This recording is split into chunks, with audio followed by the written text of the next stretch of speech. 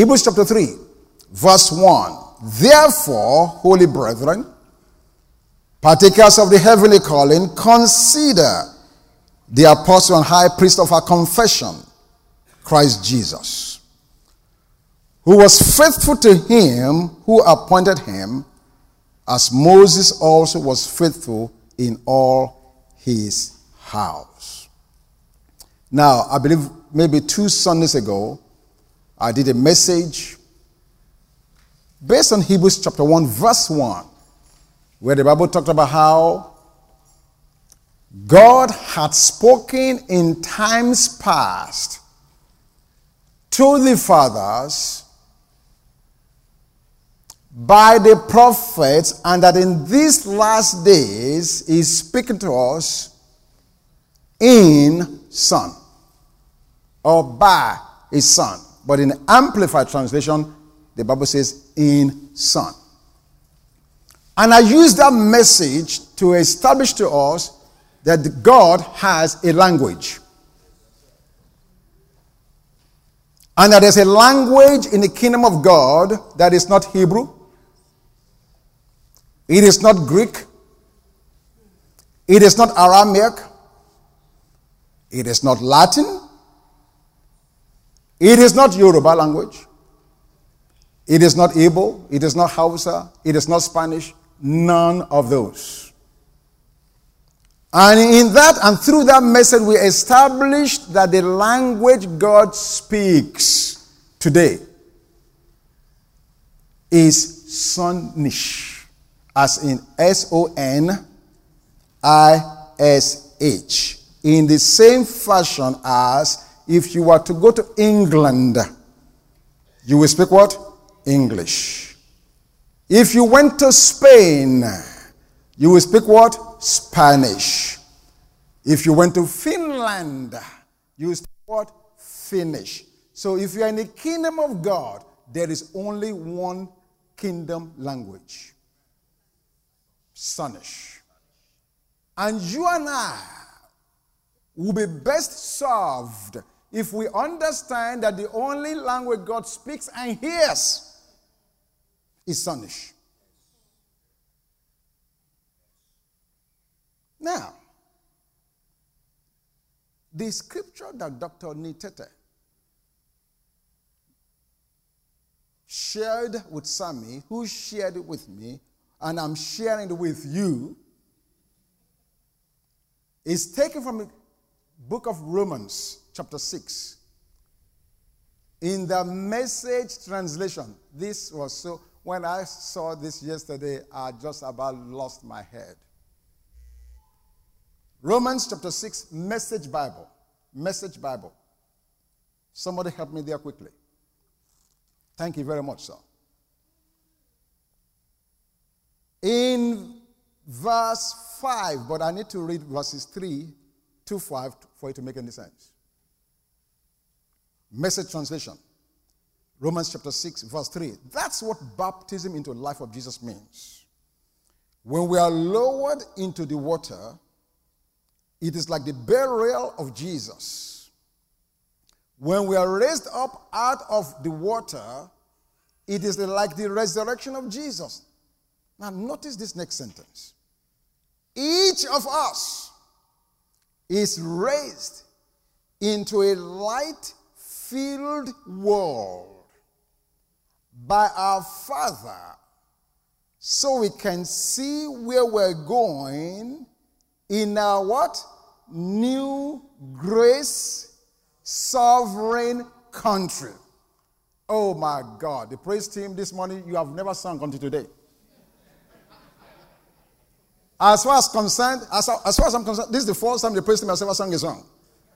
My God. Grace, grace, grace, rest, rest, rest, Jesus, Jesus, Jesus, Jesus.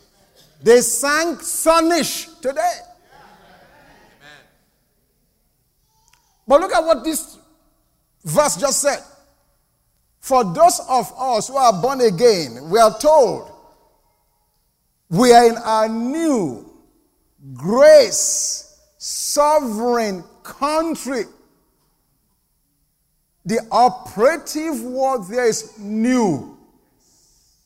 And it is by grace.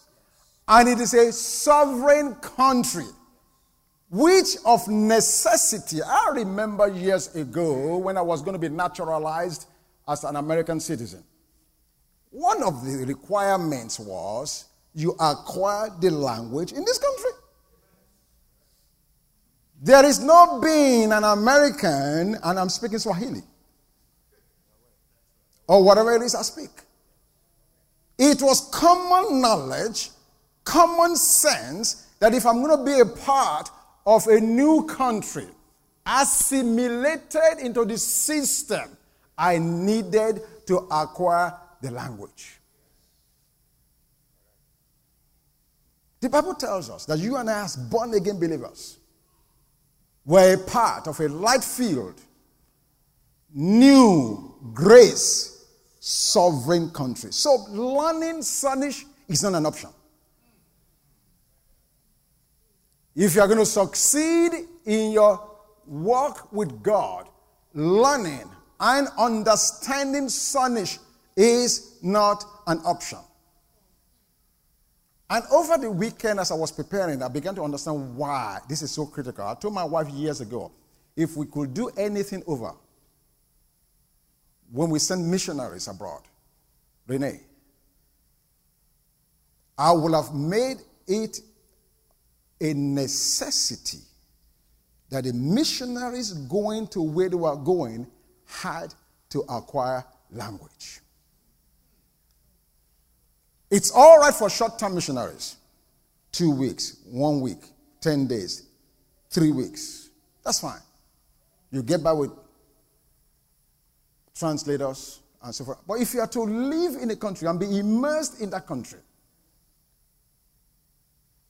if you are to function and be effective and understand what's going on, you need to learn the language. And I've said that the message. The reason being, the language opens up for you and I the culture of the people you are dealing with. Yes. When you understand a language, you know why they do what they do and when they do it. Things that ordinarily you and I would see and hear and say, these guys are crazy. Why are they doing this? Well, because you are looking from the outside in, and because you've not understood the language that they speak, you don't understand why they're doing what they're doing. So this morning, building on this message that we started, we are going to be talking about the culture of God. Not only does God have a language, his language helps us to understand his culture. And if you and I are going to get in this place and just really be rested, as we just sang, and it is available, then we not only need to know the language, we need also to understand the culture of the kingdom of God. So now back to Hebrews chapter 3. You see very beautifully that we have a new country. It's sovereign. And it's a grace country. Grace. Okay? Back to Hebrews chapter 3 verse 1 as we take on and build on this message. Therefore, holy brethren, partakers of the heavenly calling, consider the apostle and the high priest of our confession. And we are told who he is Jesus Christ. Now, for those of you who may not have been here, and this is very, very difficult, having to go back and do a little review here. I'm not going to do any lengthy review, but you need to understand to whom Hebrews is written. This is important. Because the point I want to make this morning, you will miss it if you don't understand why the writer is writing what he's writing about the culture of God. These were Jewish believers who had made a transition from Judaism to Christianity. They actually, literally, worshiped in the temple, killed the animal sacrifices, understood the ceremonial laws, went through all of those rituals, and finally became born again. But when they became born again, all of the vestiges of the old system were still there. They still had friends, neighbors, brothers, cousins, fathers, mothers, who were still part of the old system and was constantly dragging them and saying, let's go back. Just like today, many of us may have been part of other religious persuasions. Maybe you are a CAC, maybe you are a Celestial Church, maybe you have been part of some apostolic faith, maybe you've been a part of another denomination, maybe you are a Catholic, whatever it was. And the tendency is, even though you've made a transition and you are now born again, you didn't forget what you used to do. You didn't lose your mind. You remembered how you burned your candles. You remember how you swing the incense. You remember Mary being the person you prayed to. So now, for these people, there was a persecution, a pressure that was upon them to say, wait a minute, why are you doing what you're doing? Why are you abandoning the tradition of the fathers? This is the audience to which this writer is writing. Moving quickly in the message.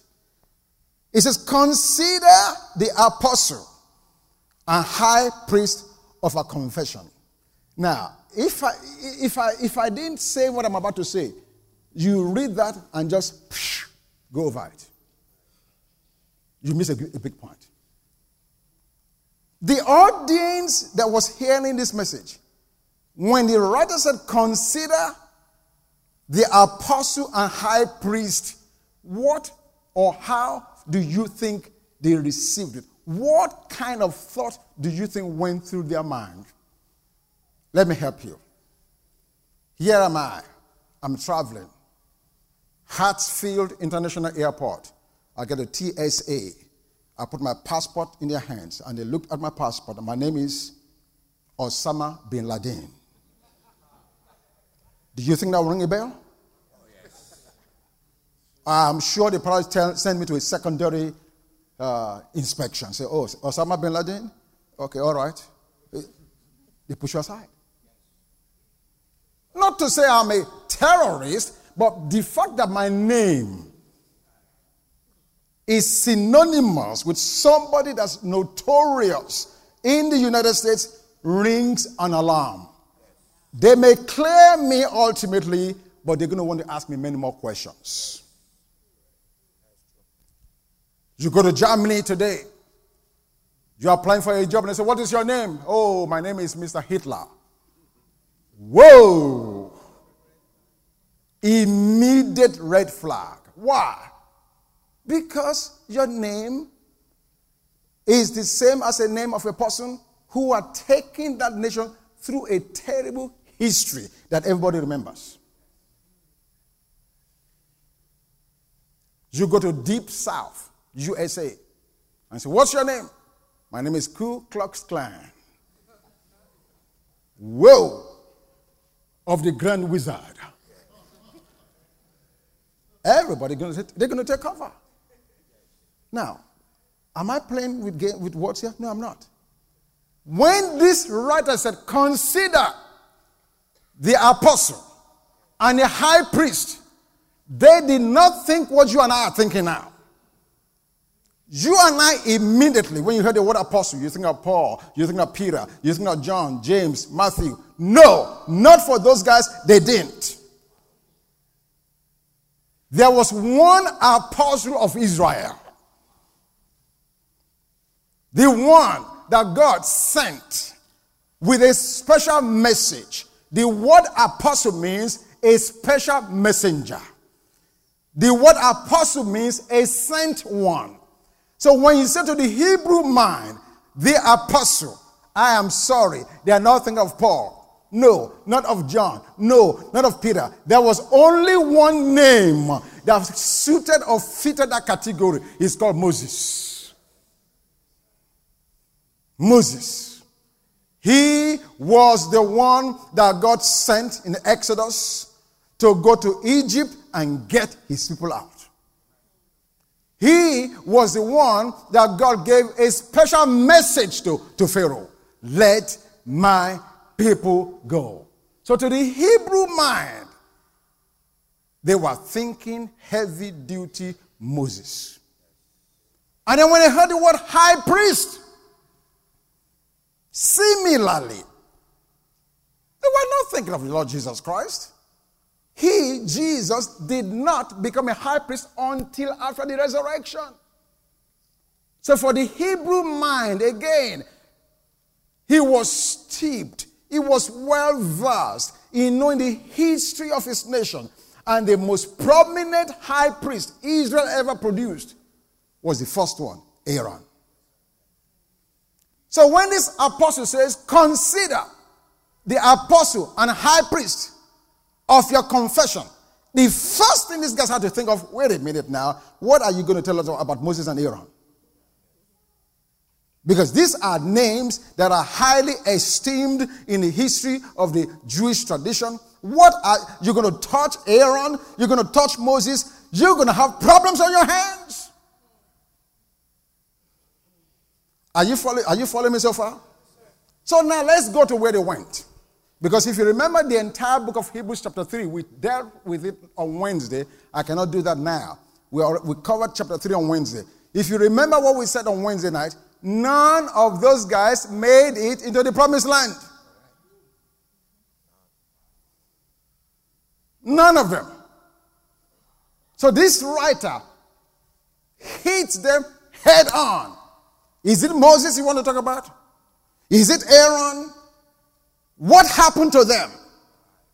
Did Moses and Aaron not get forbidden from entering into their rest, into their promised land like the rest of them? You want to compare Moses to this Jesus? Is that where you want to go? Consider. Yes, bring Moses to the table. But we also bring Jesus. Bring Aaron to the table. We also bring Jesus. Let's consider them. Let's see which one you choose. Oh, hallelujah. I am talking about Jesus, a master, a savior. The glory of God, the bright express image of who God is, the sustainer, the inheritor. Jesus Christ, the ruler of the world and of the universe. Who would you compare him with? Who is like unto him? Let's go there. Numbers, chapter 20. Numbers chapter 20. Hallelujah. The culture of God. Numbers 20. Let's look at the esteemed Moses. Verse 1. Numbers 20 verse 1. So we know that God has a language, Sonish. We also know he has a culture. We're going to decode it in a minute. Then the children of Israel, the whole congregation, came into the wilderness of Zin in the first month. And the people stayed in Kadesh. And Miriam died there and was buried there. Now there was no water for the congregation. So they gathered together against who? Moses and Aaron. Moses the apostle, Aaron the high priest. Okay? And the people contended with Moses and spoke, saying, if only we had died when our brethren died before the Lord. Why have you brought the assembly of the Lord into this wilderness that we and our animals should die here? And why have you made us come up out of Egypt to bring us to this evil place? Can you imagine these people? It is not a place of grain or figs or vines or pomegranates, nor is there any water to drink. So Moses and Aaron went from the presence of the assembly to the door of the tabernacle of meeting, and they fell on their faces, and the glory of the Lord appeared to them.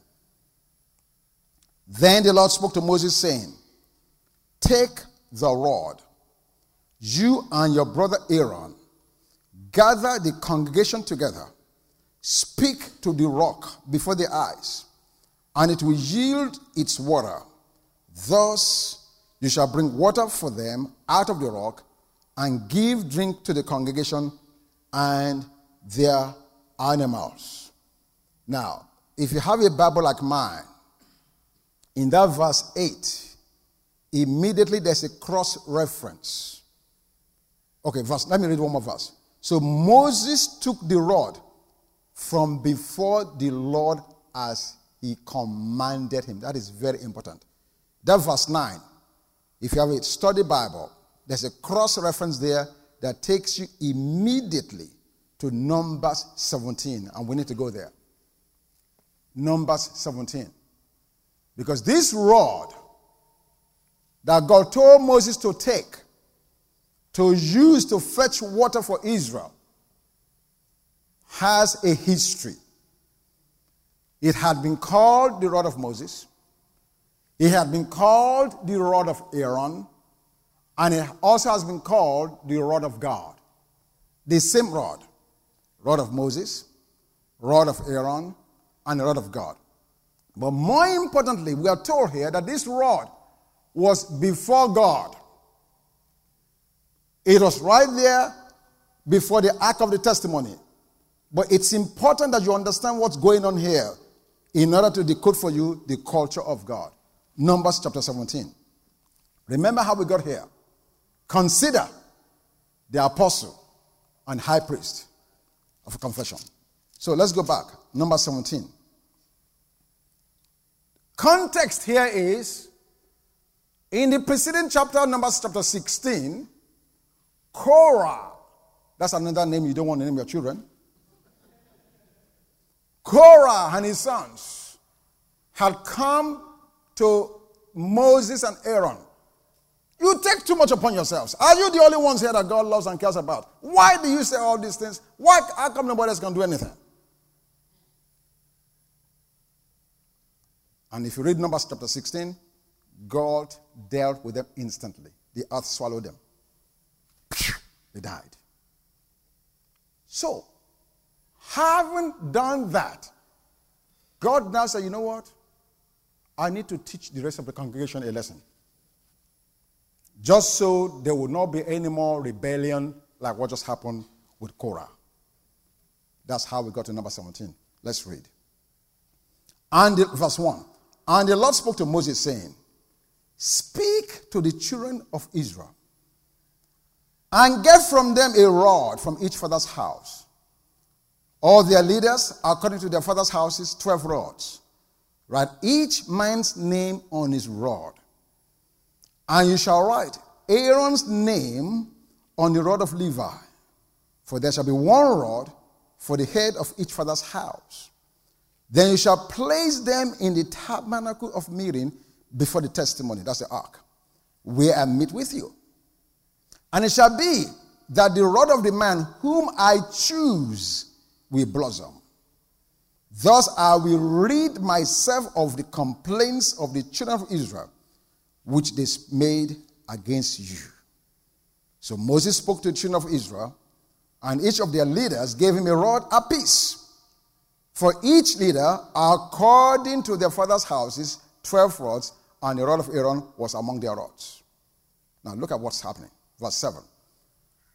And Moses placed the rods before the Lord in the tabernacle of witness. Now it came to pass on the next day that Moses went into the tabernacle of witness, and behold, the rod of Aaron of the house of Levi had sprouted and put forth birds, had produced blossoms, and yielded ripe almonds.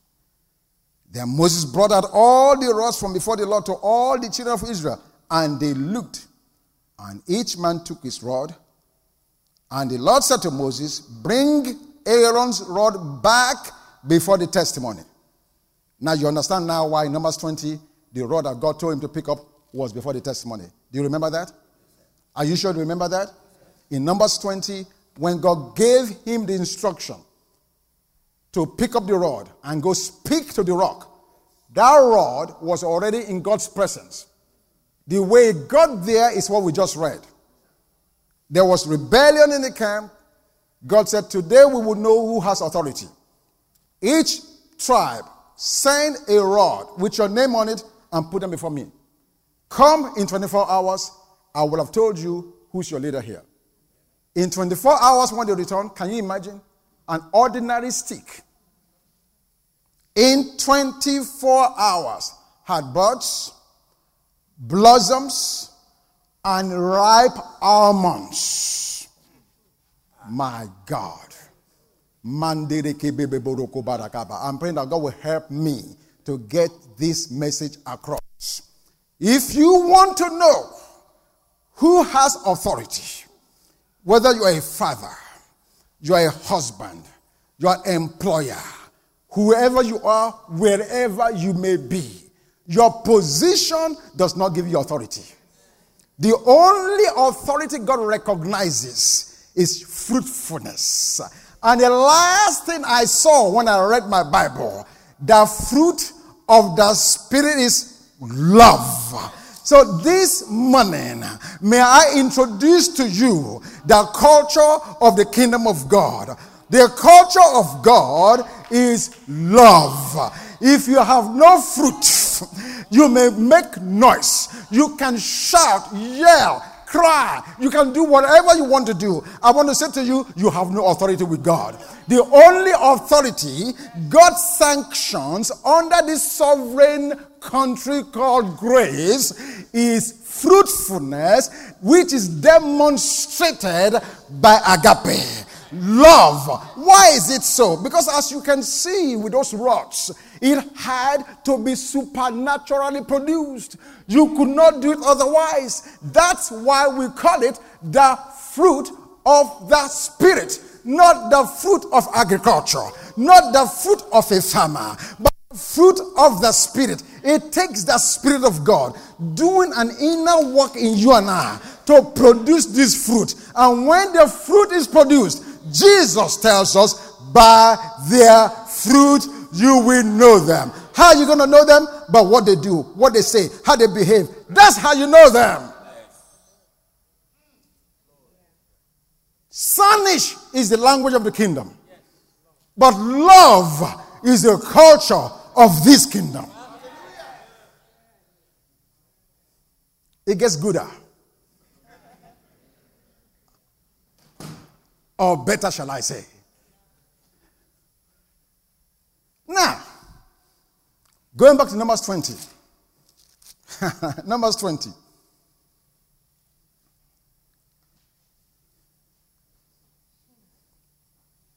Numbers 20.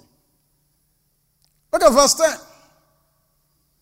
And now remember the instruction, okay? God says, okay, let me go back and read it. Because I know we have, some of us may have, we're thinking of other things we may have forgotten. Verse 8, take the rod, you and your brother Aaron, gather the congregation together, speak to the rock before their eyes, and it will yield its water. Thus you shall bring water for them out of the rock and give to the congregation and the animals. So Moses took the rod from before the Lord, as he commanded him. And Moses and Aaron gathered the assembly together before the rock. And he said to them, hear now, you rebels. Must we bring water for you out of this rock? Then Moses lifted his hand and struck the rock twice with his rod. And water came out abundantly on the congregation, and the animals drank. Question. What language was Moses speaking? In verse 10. When he called the people of God rebels, was he speaking Spanish? Couldn't have. Because God didn't send him to say that. God just said to him, pick up the rod, which you had nothing to do with. I am the one that turned the rod into a fruitful one. It had nothing to do with you. You couldn't produce this. In the past, I told you to strike the rock. Today, I'm not asking to strike it. I just want you to speak to it. Why? Paul tells us the rock that followed Israel was Christ. Jesus Christ will not be smitten twice. He was smitten once, and now you have to speak to him. You can't strike him again. But notice what's going on with Moses. If you read in Psalms 106, oh my God, I think we better read it. Because you will not appreciate this apostle if we don't read this. Psalm 106. Very quickly. Psalm 106, verse 32. Psalm 106, verse 32. Look at what it says. This Psalm 106 is giving us a divine commentary of what happened in Numbers 20. Look at what it says. Verse 32.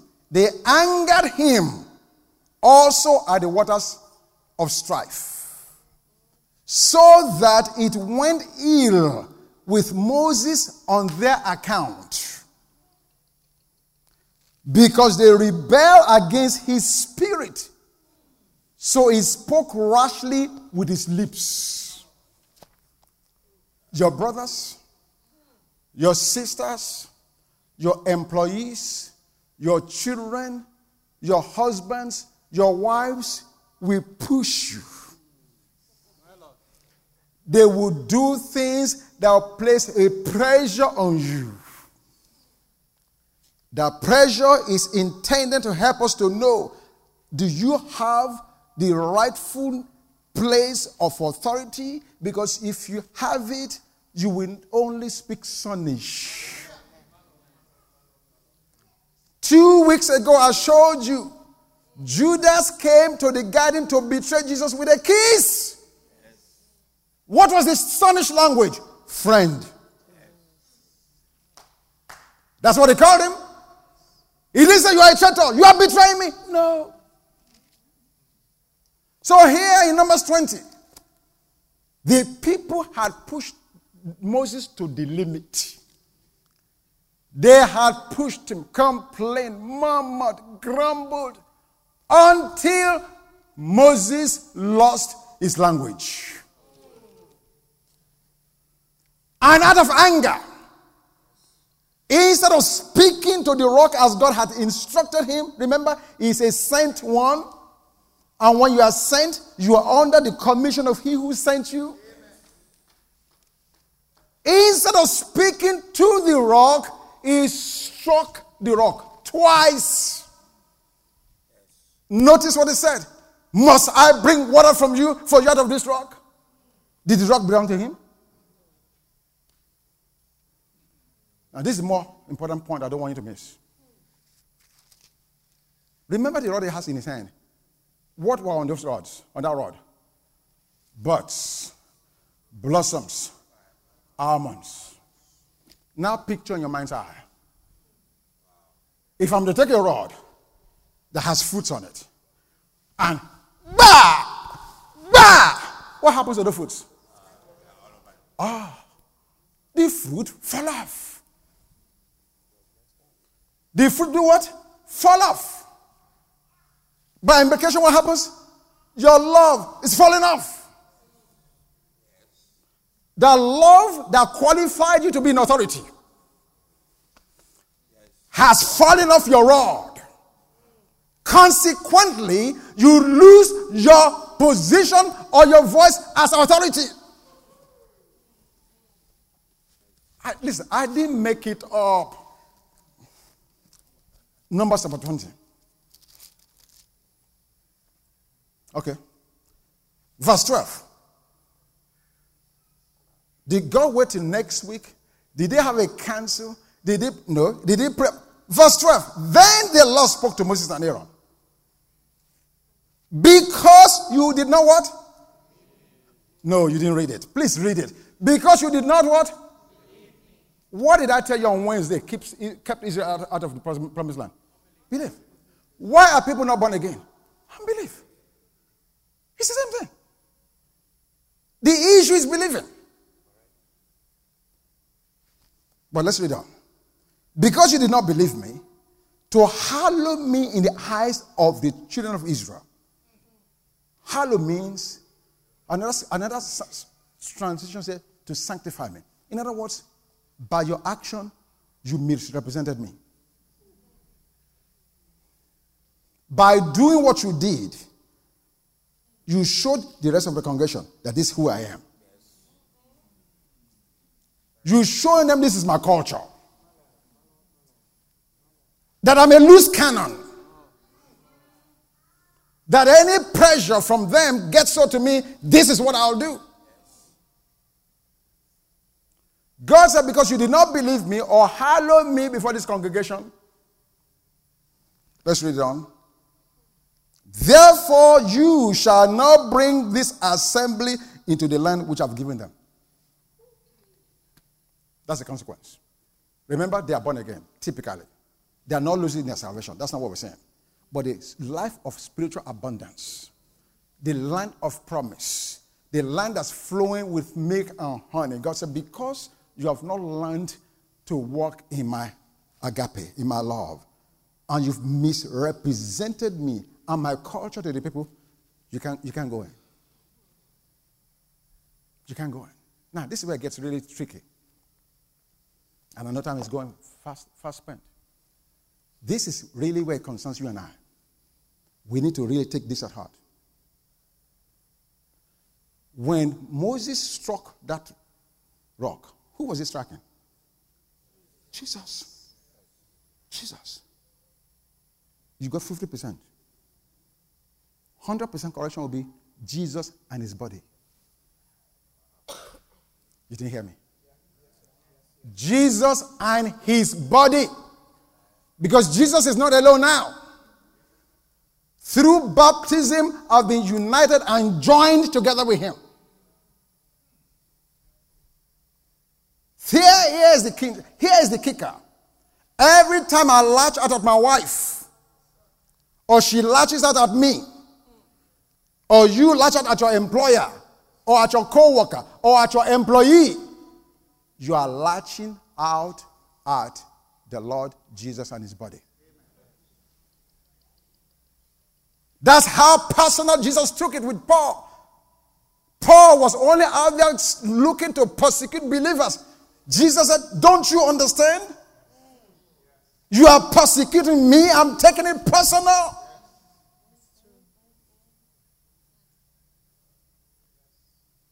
We're in a time that God is giving us rest. We're in an era of grace. It's more than a season. Because season means it comes and goes. This is the new country. It's a grace country. And I'm telling us, our language must be Sunnish. Our culture must be love. Now, the reason the writer said what he said, consider the apostle and high priest of your confession, Jesus Christ. So immediately they are thinking, okay, is this apostle Jesus? Is this high priest Jesus going to be like Moses and Aaron, who led us so far and couldn't take us in? Oh, hallelujah!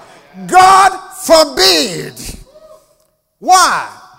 Because in the next verse 2, the Bible says, Jesus has been faithful to him who has appointed him.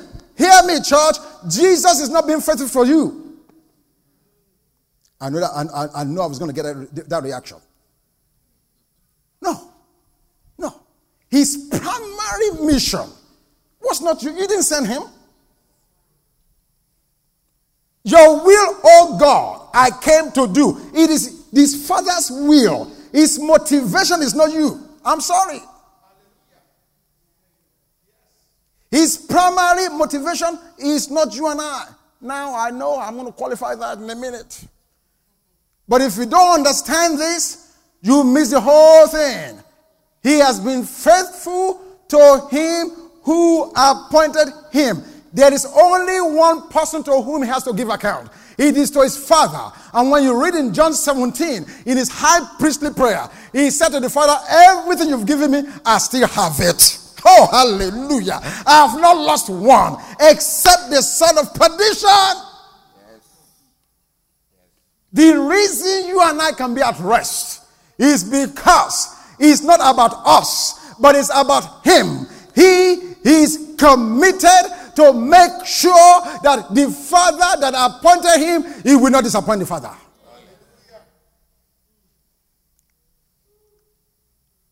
The question is, are we going to drive him as crazy as the Israelites drove Moses and Aaron? And the reason that cannot happen is because he's not looking at us. Moses was looking at the Israelites. They drove him crazy. But Jesus is not looking at Bank. Hey, are you going to pray today? Hey, if Bank prays, maybe everything will be fine. Bank, are you going to give today? No, he's not looking at me. What I do?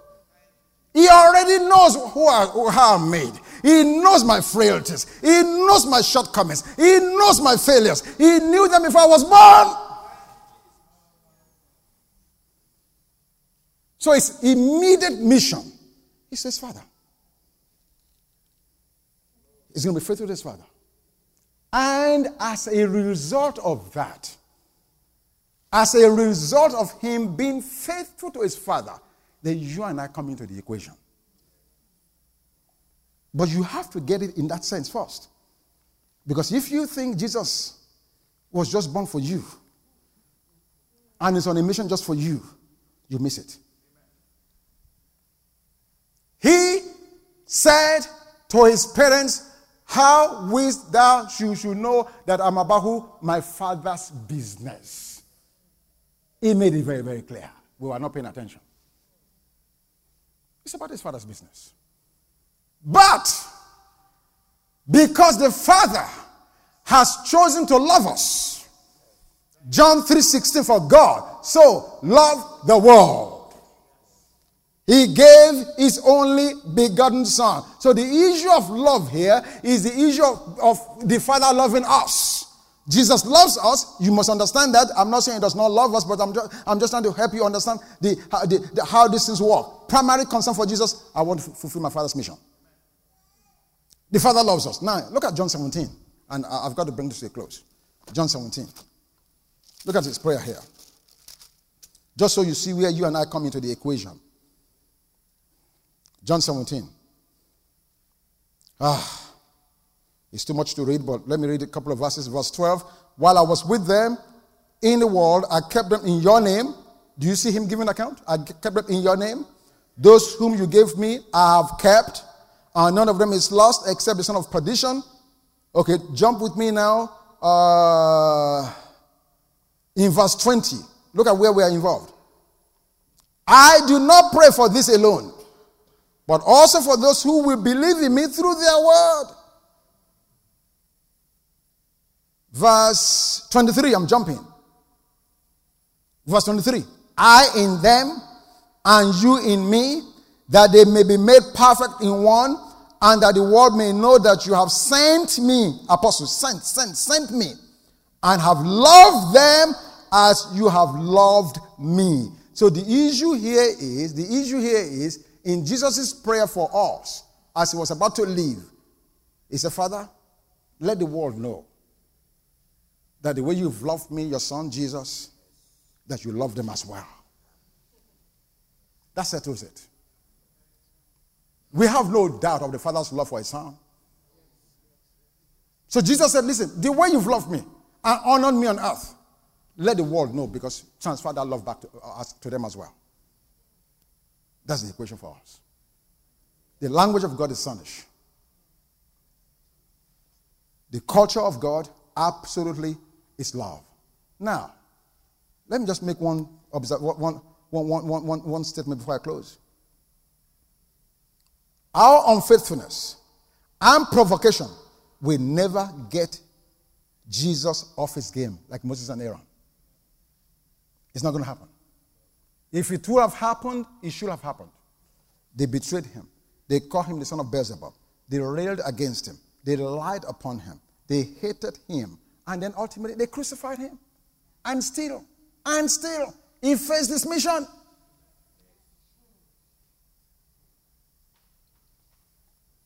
If love then is the culture of the kingdom, what has to be the culture in this church?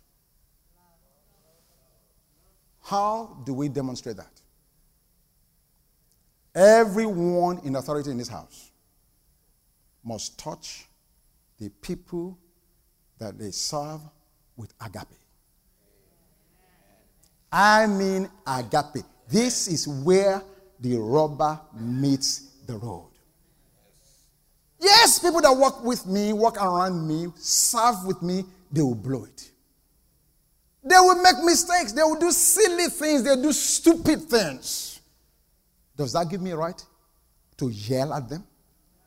Like Moses just yelled at the Israelites? Is yelling the language of the kingdom? And please, let me take a moment to speak to some of us of the African persuasion as I close. Because in Africa, we think the demons are deaf. So if we've not yelled, Satan! Devil! Come on out there! We don't think the devil can hear. You are laughing. So we transfer that. Our children at home, they drop a glass. You stupid boy! What's wrong with you? A glass. A glass. They spill water. Rather than lovingly correct them and show them the right thing to do, we yell as if they have murdered your father or your mother or somebody. Even criminals in the American legal system have certain honor and dignity that is accorded to them. I am saying this with real sternness, because from this day forward, if this is not carried out, I'll be like God. No. I'm serious. I'm very serious. I'm very serious. I don't want our children to be afraid of us. And by extension, because that's how we'll deal with them at home. We come to a church setting. I see an adult, somebody's husband, somebody's wife, and I treat them in the same way, call them, yell at them in the same manner as I do to my children, and I expect for them to come back from my abuse the next Sunday. I can get abuse at home. I don't need to come to church. That has to stop. The culture of the kingdom of God is love. No matter what the individual does, no matter, it is the goodness of God that leads men to repentance, not the yelling of man. If I see it or hear it, I'm going to put Numbers 20 and 12 right in your face. You are not going to the promised land. Not to this promised land. See, because like I said at the beginning, we must take heed. That's how I started the message. Heeding. Heeding meaning I'm hearing what is being said. I'm making the adjustment. I'm making the correction. Why do I want to come to church and serve in the church? And I do something wrong and I get yelled at. I go to work for Pharaoh, they yell at me. I come to the house of my father, God's house, they yell at me. Where will I see love? Where will I see it? For this short season, anybody that experiences that, bring it to me directly. Boycott, bypass all the protocols and come straight to my desk. No. I'm doing this for a reason. It will not always be like that. We're going to go back to the existing protocol in a minute. But in this season where I'm trying to establish this culture, I'm saying to you, you have the liberty to call, write, and let me know.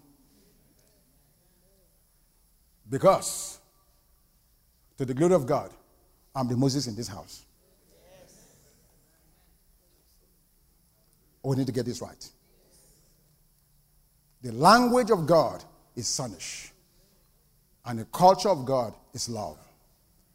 And the love of God is being shared about in our heart by the Holy Spirit.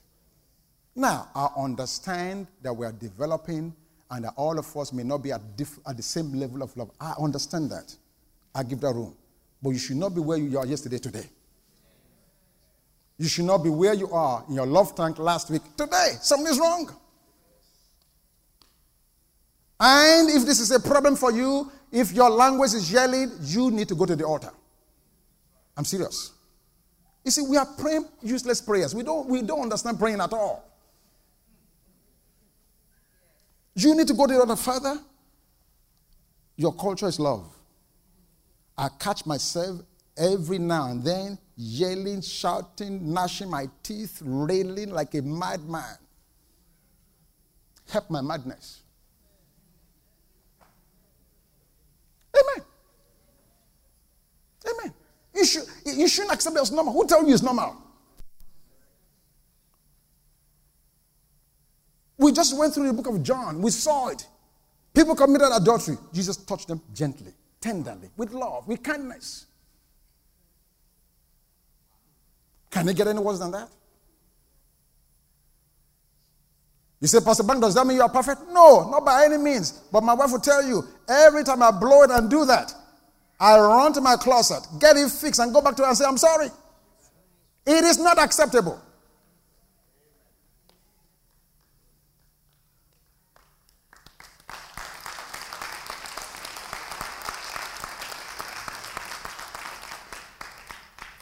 And I'm constantly challenging myself. Now, not only do I do it to her, I'm serious. Even among the congregation. I said something, I touched on somebody hard, maybe it was too hard. How many times have I called you and told you I'm sorry? Tell them. Does that make me any less a man? No. No. I just want to be like God. I don't want to be any less than what God has already ordained for me to be. Anything less is a misery. Not only do I tell them and apologize to them, when I have blown it, of course, I say, listen, this is what I just did, though. I've told them. I've been naked. I'm not wearing talisman. Yeah. I have no problem in saying, listen, this is how I missed it. Why? I don't want them to miss it like that. Father, in the name of your Son Jesus, we are trying and we are thanking you for establishing us in your language, yes, and at the same time in your culture. We embrace the culture of God, love, which establishes men and women in authority. And we pray that the love of God that's been shed abroad in our heart through the Holy Spirit will be real for us. It will not just be something we hear about and admire in other people. After all, this is a new grace in a sovereign country. So we receive that love for ourselves, so that through loving you and loving one another, the world will know, we're indeed a holy nation. A peculiar people. A special people that set apart for you and your kingdom and your glory. And so, God, we thank you right now that we will all heed earnestly to the word you brought us today. It will not just be a word that we just hear and just go back to our own vomit. No, no, no, no. We say no to that. We say yes to your word. We embrace it. Guide us, lead us, help us. We receive that grace. We thank you for that grace. We embrace it. It is real to us. We are walking in it. We are manifesting it. By the love of God that's flowing through us, we will win our world. Thank you, Father. We honor, we bless you today. In Jesus' name. Amen.